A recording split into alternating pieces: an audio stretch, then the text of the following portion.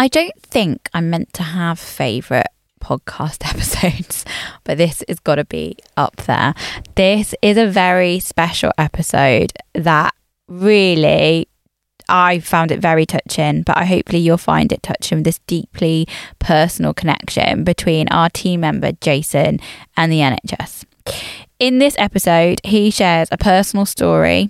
He's one of our newest employees, and it focuses on the unique journey of how their experiences, especially with Tourette syndrome, have really shaped the dedication of protecting the NHS. I don't want to say much more. I just want to delve straight in because Jason, thank you so much for sharing your story, and it is a pleasure to have you as part of the Quarter Cloud team. Jason, welcome to the podcast and to Quarter Cloud as the newest member of the team.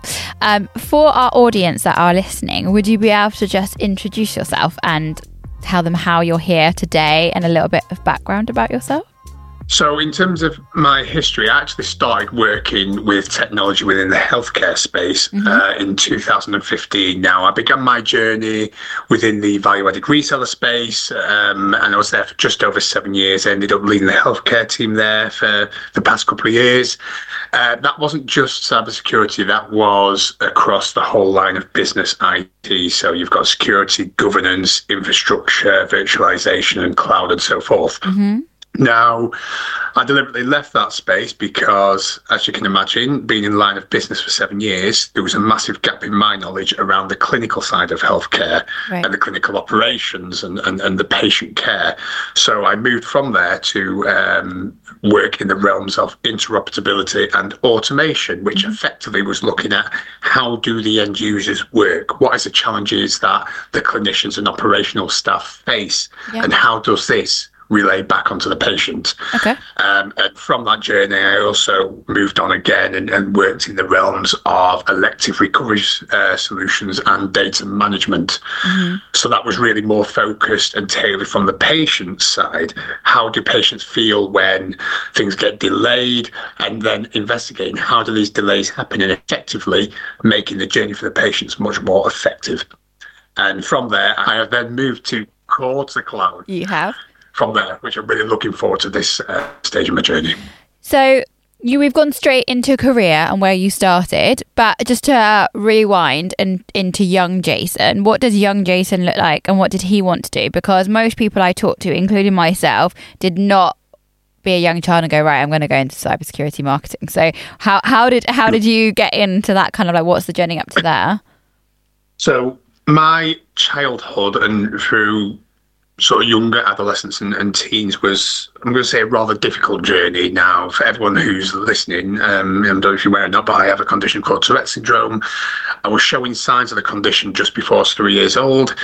Wow, that young. It's quite apparent, really, that young, yeah. I mean, you can start seeing signs from as early as 2. But what tends to happen is it tends to get worse through, obviously, the big hormone changes. So when I was 7, I got, it went a little bit worse when I was in primary school, where other people start to notice rather than my very close family. And when I finished primary school, I didn't have any high school education because my Tourette's through the puberty area got extremely bad to the point where, and I don't know if you've seen the film Exorcist, but a lot of my tics were focused around my neck and shoulders.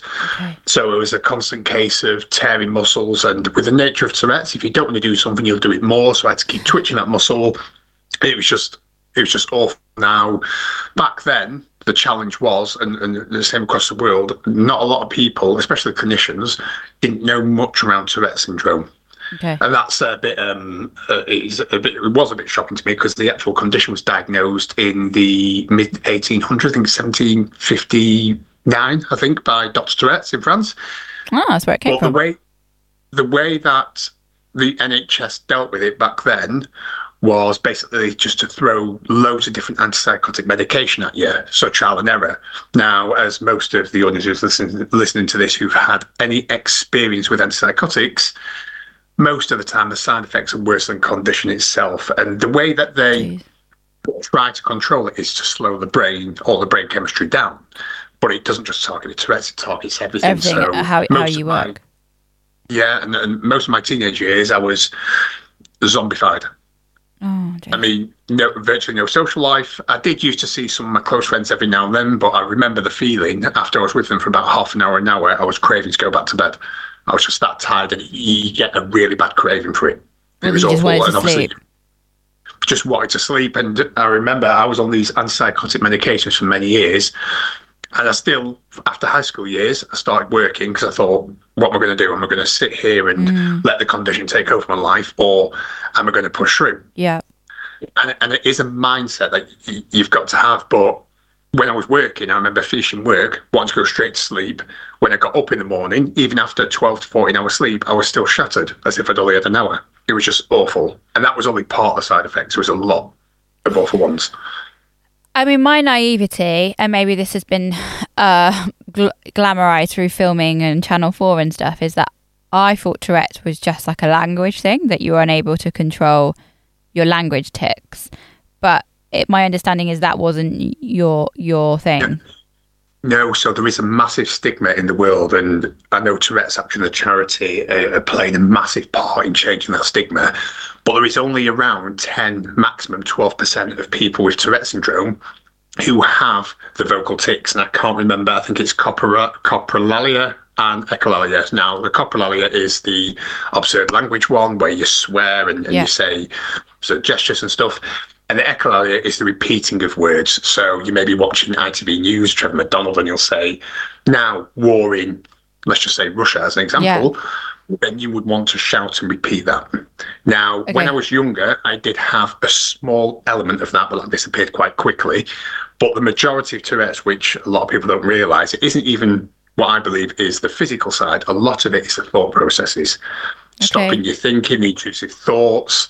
There is so much more than what people see to Tourette's. But yeah, again, it's one of those syndromes which is very superficial. People judge it by the way things look or what they see on Channel 4, which is renowned for displaying the most eye-grabbing aspects. So obviously you were in that point, you didn't really have what we would say a normal teenage period. You went into work. And what was that the next phase of yours? Because you were obviously still having the tics. You were saying that you were tearing muscles in your neck. So, like, what was the next piece of that? Because that sounds very painful. It was. I remember, and it was actually my friends, because my friends were driving at the time. And ironically, I was able to drive even with severe Tourette's syndrome, because when you concentrate, and this is with a lot of people with the disorder, if you concentrate on certain cognitive movements or multiple cognitive movements, your symptoms die down. It's kind of a rechanneling of the brain communication. So driving, I'm perfect, but as soon as I stepped out of the car, I was awful. And I remember when I was having a really bad tic attack, which is what it's called, my friend was driving me to hospital, who then had to hold me down and put morphine in myself and loads of sedative stuff like liquid lorazepam and mirtazapam and stuff like that to try and calm me down or settle me for as long as possible to give myself a chance to repair. Yeah. But that really was, and this resonates into a lot of the challenges NHS face today, is very much of a reactive healthcare rather than proactive. Of course. And that's seen across the board. Now, yes, there's loads of communications and actual work done to turn it into a more proactive healthcare system. And that alone, and because of my experience, is why I love working with the NHS. Okay, so obviously you're sat in front of me today. You are healthily working, you have a family and children. So what was the next journey from you? Because at this point you're on morphine and obviously it doesn't seem very stable for you.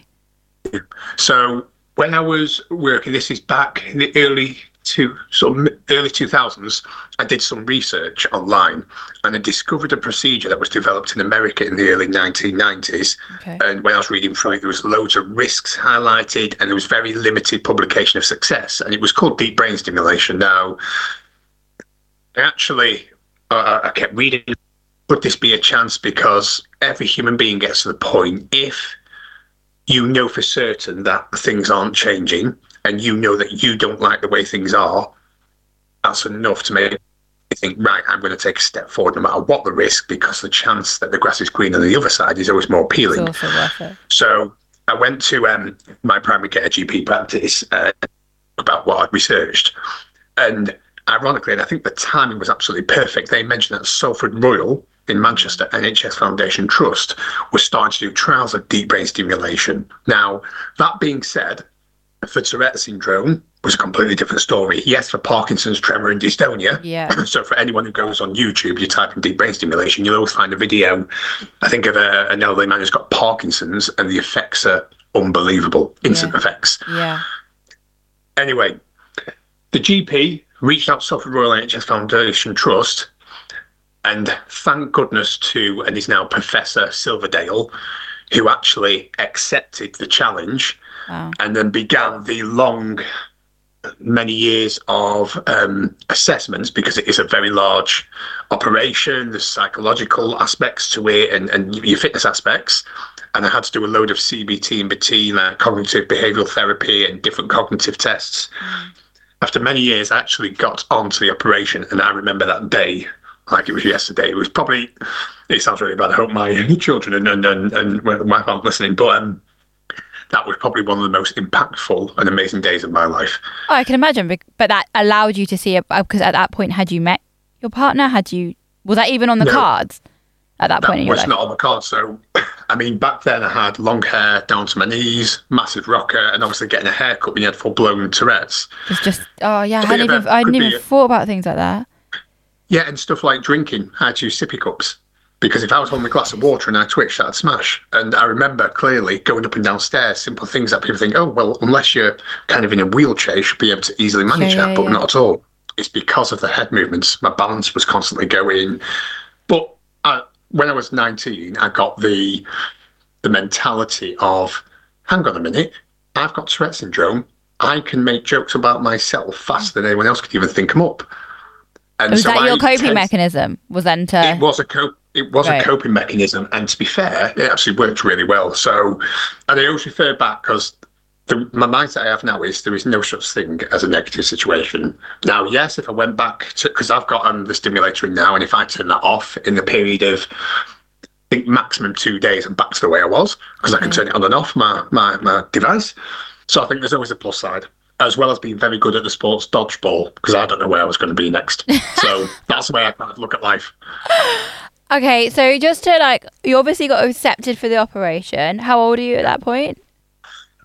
I was 23. And then so you went back and told your family close that you were going for the operation. What was their emotional journey with that? Because obviously they knew the risk. Oh, to be honest, okay. I didn't say much. I spoke to my mother and said, look, and my father and said, look, I'm trying to get onto this operation. But when it was happening, I didn't say anything, because I thought at the end of the day, I could tell family members, but why would I tell them, and what would the impact be? Right. So ultimately, if I was to tell them, say, oh, it's a big operation, aren't you worried? You need to consider this more. And I'm not going to lie, but I probably considered it more in my own mind than any other person on the planet could even offer different angles to consider. Yeah. It's when you're caught between a rock and a hard place, you want out. Of course. And it's kind of the basic mindset. And that's a really hard thing to have with your parents, isn't it? Right. It really is. It was a hard conversation, but I remember the day before, because I was living in a flat in Radcliffe on my own at the time. I remember getting up at 4 o'clock in the morning, because I had to get on the bus for 5 to get to Salford Royal Hospital for 6 o'clock in the morning, because the procedure was starting at 6:15. Said they get there 15 minutes early. Yeah. And I went through this side entrance. As soon as I got in there, they welcomed me. They got me straight, the best experience of my life. They got me a gown. It was like a first class flight. And I got on the bed. At 17 minutes past 6, I remember going into the operating theatre.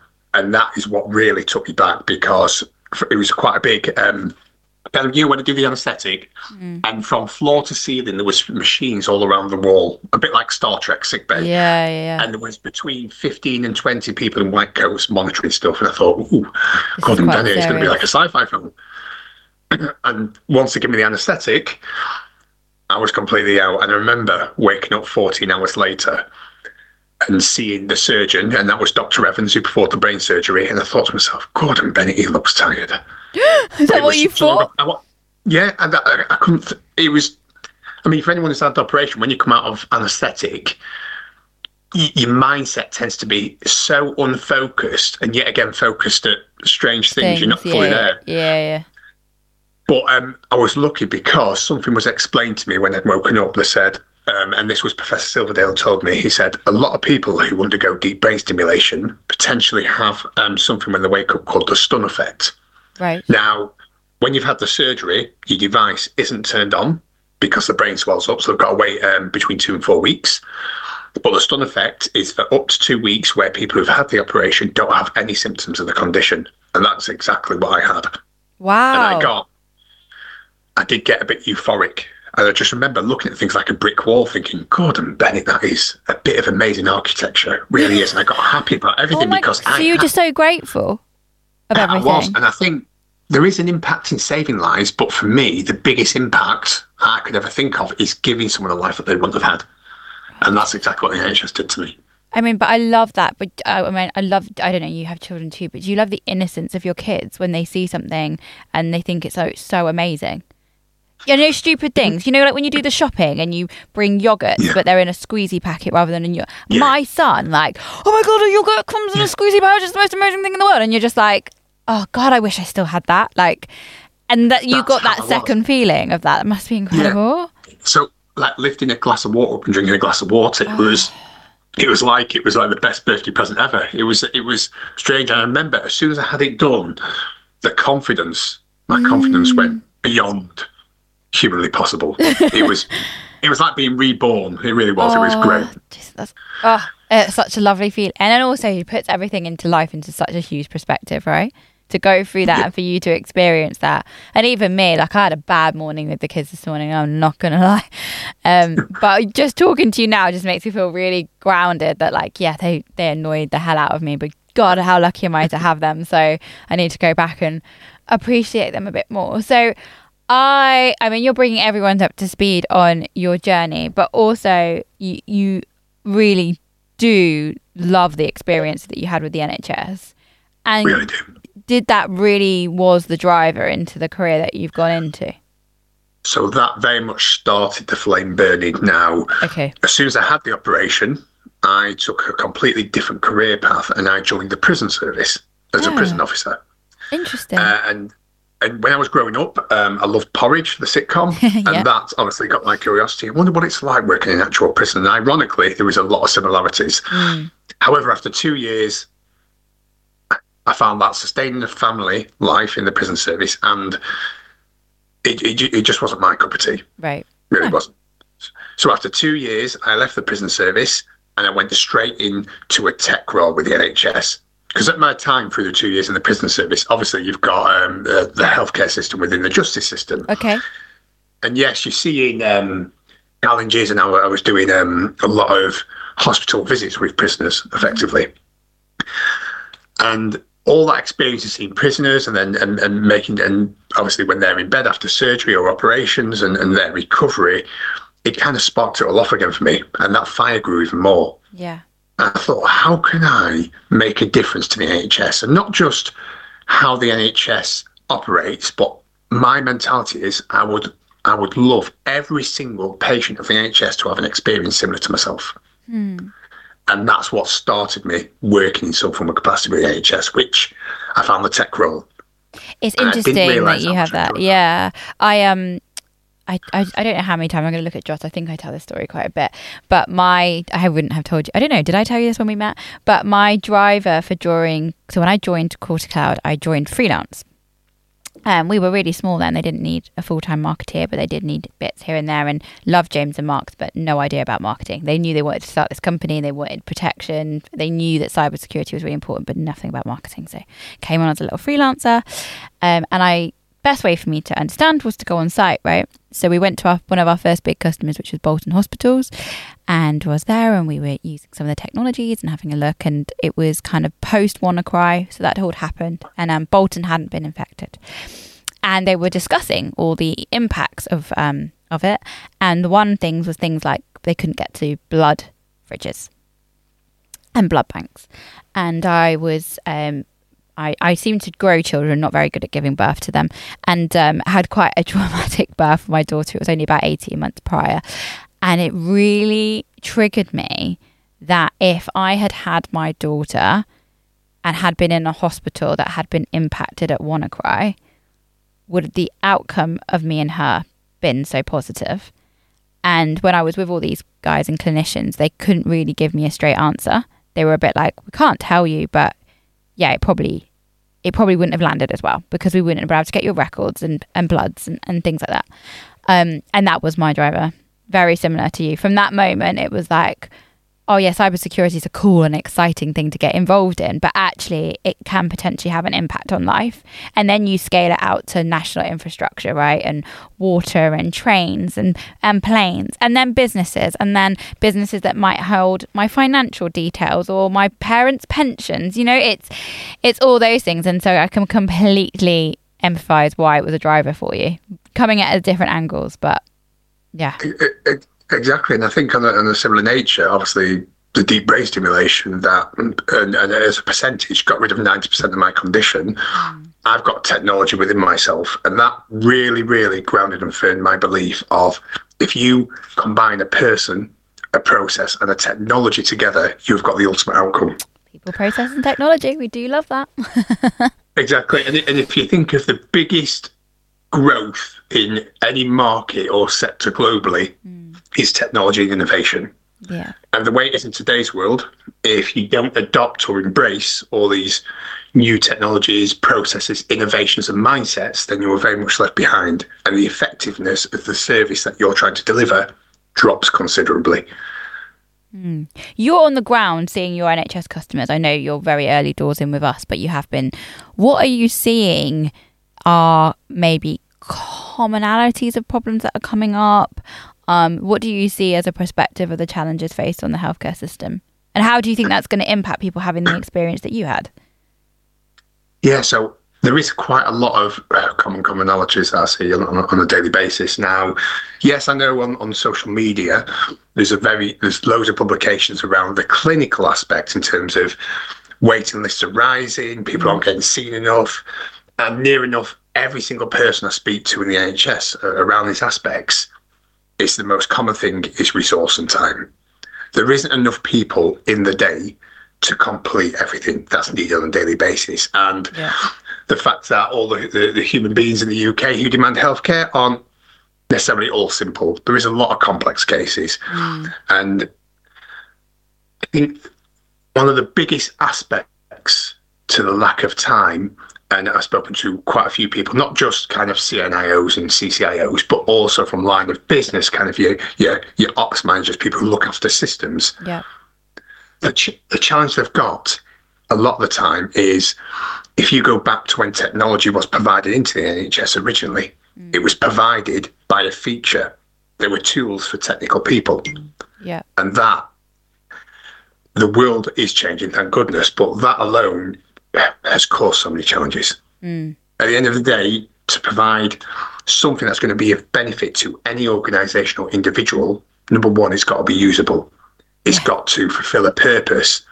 And most of all, if you think of technology as a tool by individuals, it's got to be a tool that they can use. And not just use now, but use in the future as well. It's got to support the growth, the vision, and, as the ICS plans always stated, the liquid outcomes. Yeah. Making sure that, because outcomes change. Yeah. So it's got to be able to be adaptive and diverse. Yeah. And it's complex, isn't it? Because the NHS is all like, legacy systems. They've got. I didn't realise until I got into this. Like, I assumed every NHS hospital was built the same. They had the same systems. They were using the same stuff, and that is also not the case. It's kind of like a whole different, depending on what trust you're in. It really is, and even though I think the whole formation of the integrated care systems was to try and consolidate and unify technology across the region, you've still got, and this probably won't go away anytime soon, even though shadow IT is slowly closing down, you've got different departments responsible for a multitude of different systems. So finance will have their system. And yes, there may be a system manager there who manages the technical side of the system, but the finance people use that. And there was put it in perspective, there was a hospital I was speaking to a couple of months ago who had plus 700 applications. Wow. Now, and I know it will be coming out more apparent over the next few months or so, that hospitals are going to start putting on all of their strategy and transformation plans that they need to dramatically reduce their application estate.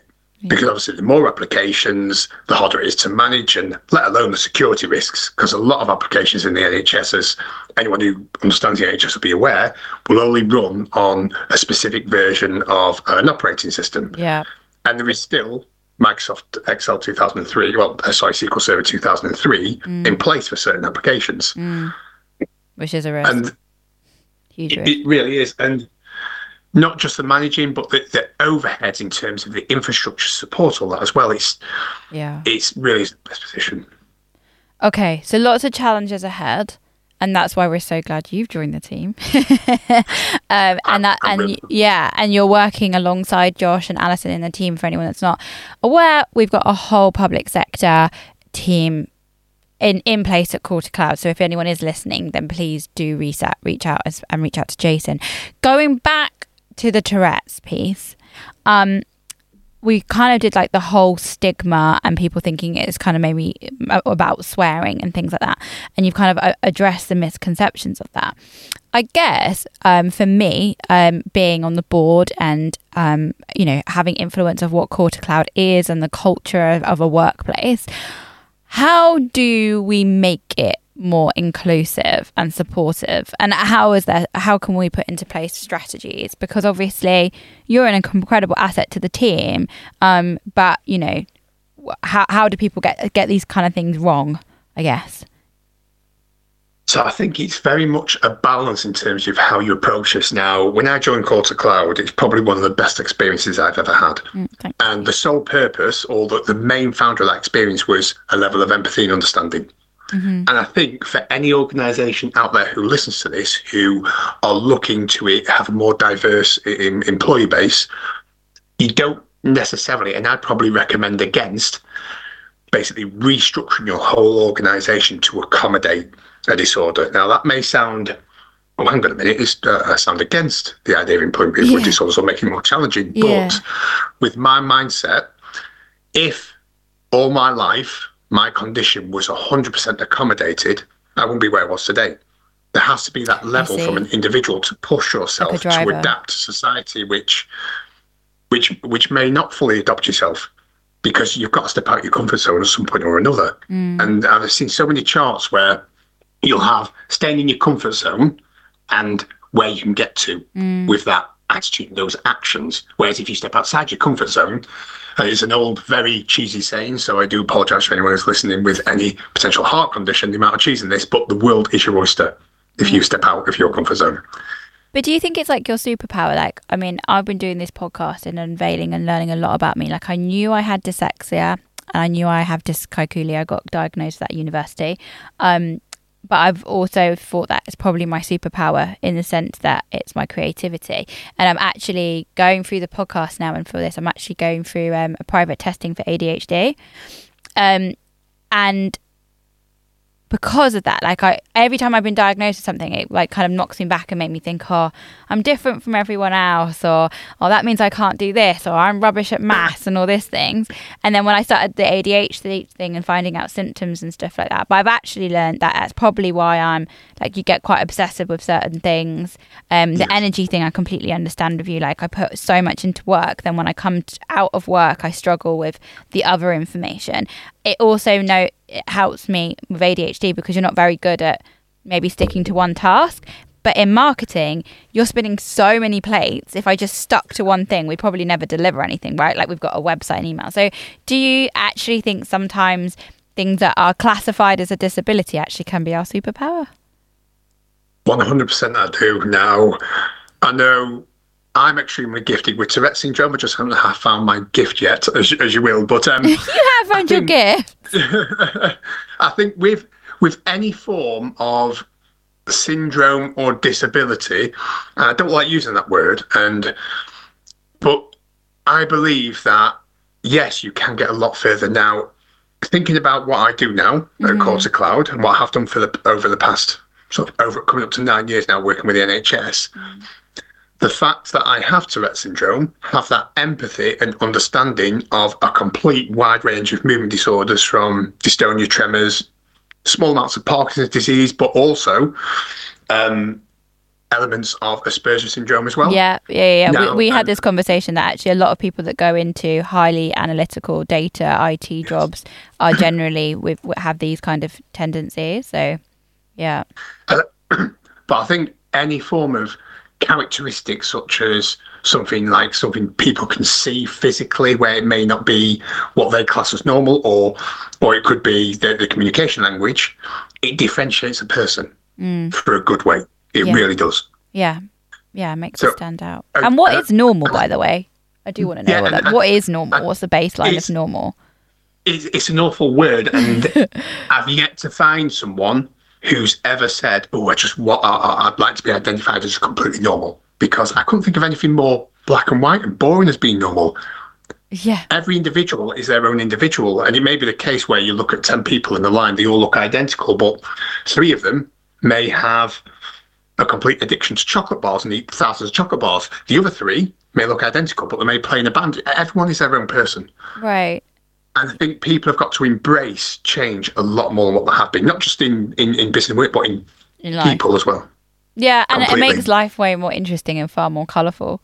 And like the diversification. I mean, that's the one thing I've loved being about Call to Cloud, because every time someone new comes in, they bring something different. Some angle, something fresh, some different perspective.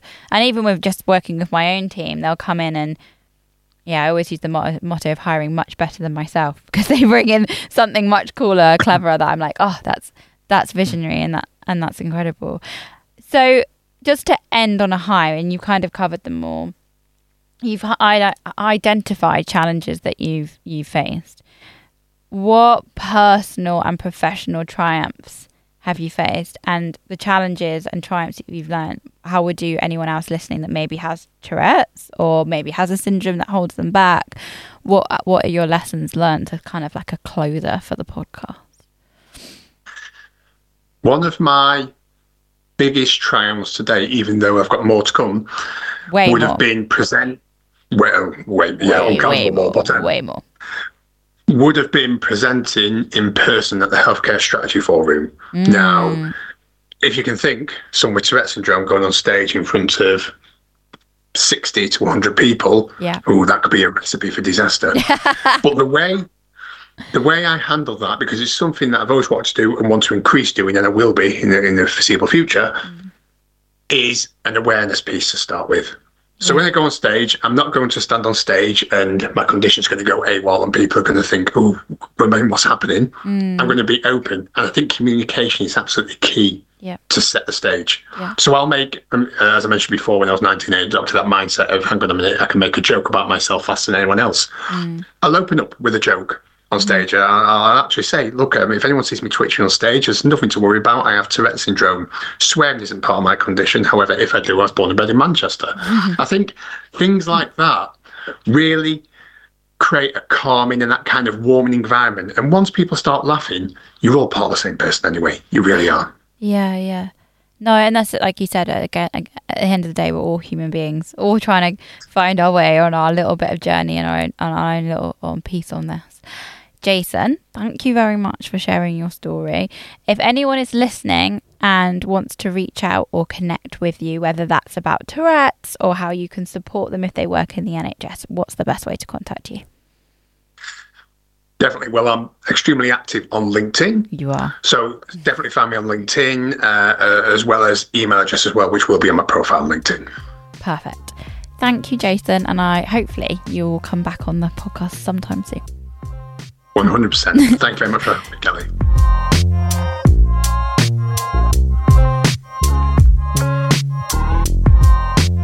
As we conclude this special episode of The Core, introducing our latest member of the team, Jason, I have a deeper and greater understanding of his personal connection and the drive of why he wants to protect the NHS. Not only that, he has been so open in sharing his story about Tourette's. I feel like I'm better educated, and I do believe that he'll be on far more, and I do hope that Call to Cloud will be a platform that we can help all his research and all his information. I don't think he mentioned either that he's been approached to do a TED Talk, so I think we need to also bring him on for that if he hasn't done that yet or was looking to do it. But anyway, I love that. it really reminds me of my fire of why I've joined Core to Cloud.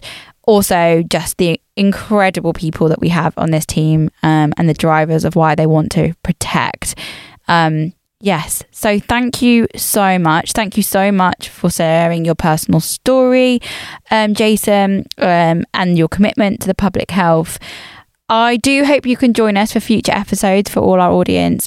We continue to explore the human side of healthcare, the impact of that, and of course, the impact of cybersecurity. I also didn't ask him our closing question. Why join a career in cybersecurity? But I think he highlighted why he joined. And I hope any of you that want to maybe explore joining healthcare or NHS, or want to join protecting the NHS, that you would consider joining this amazing journey of cybersecurity.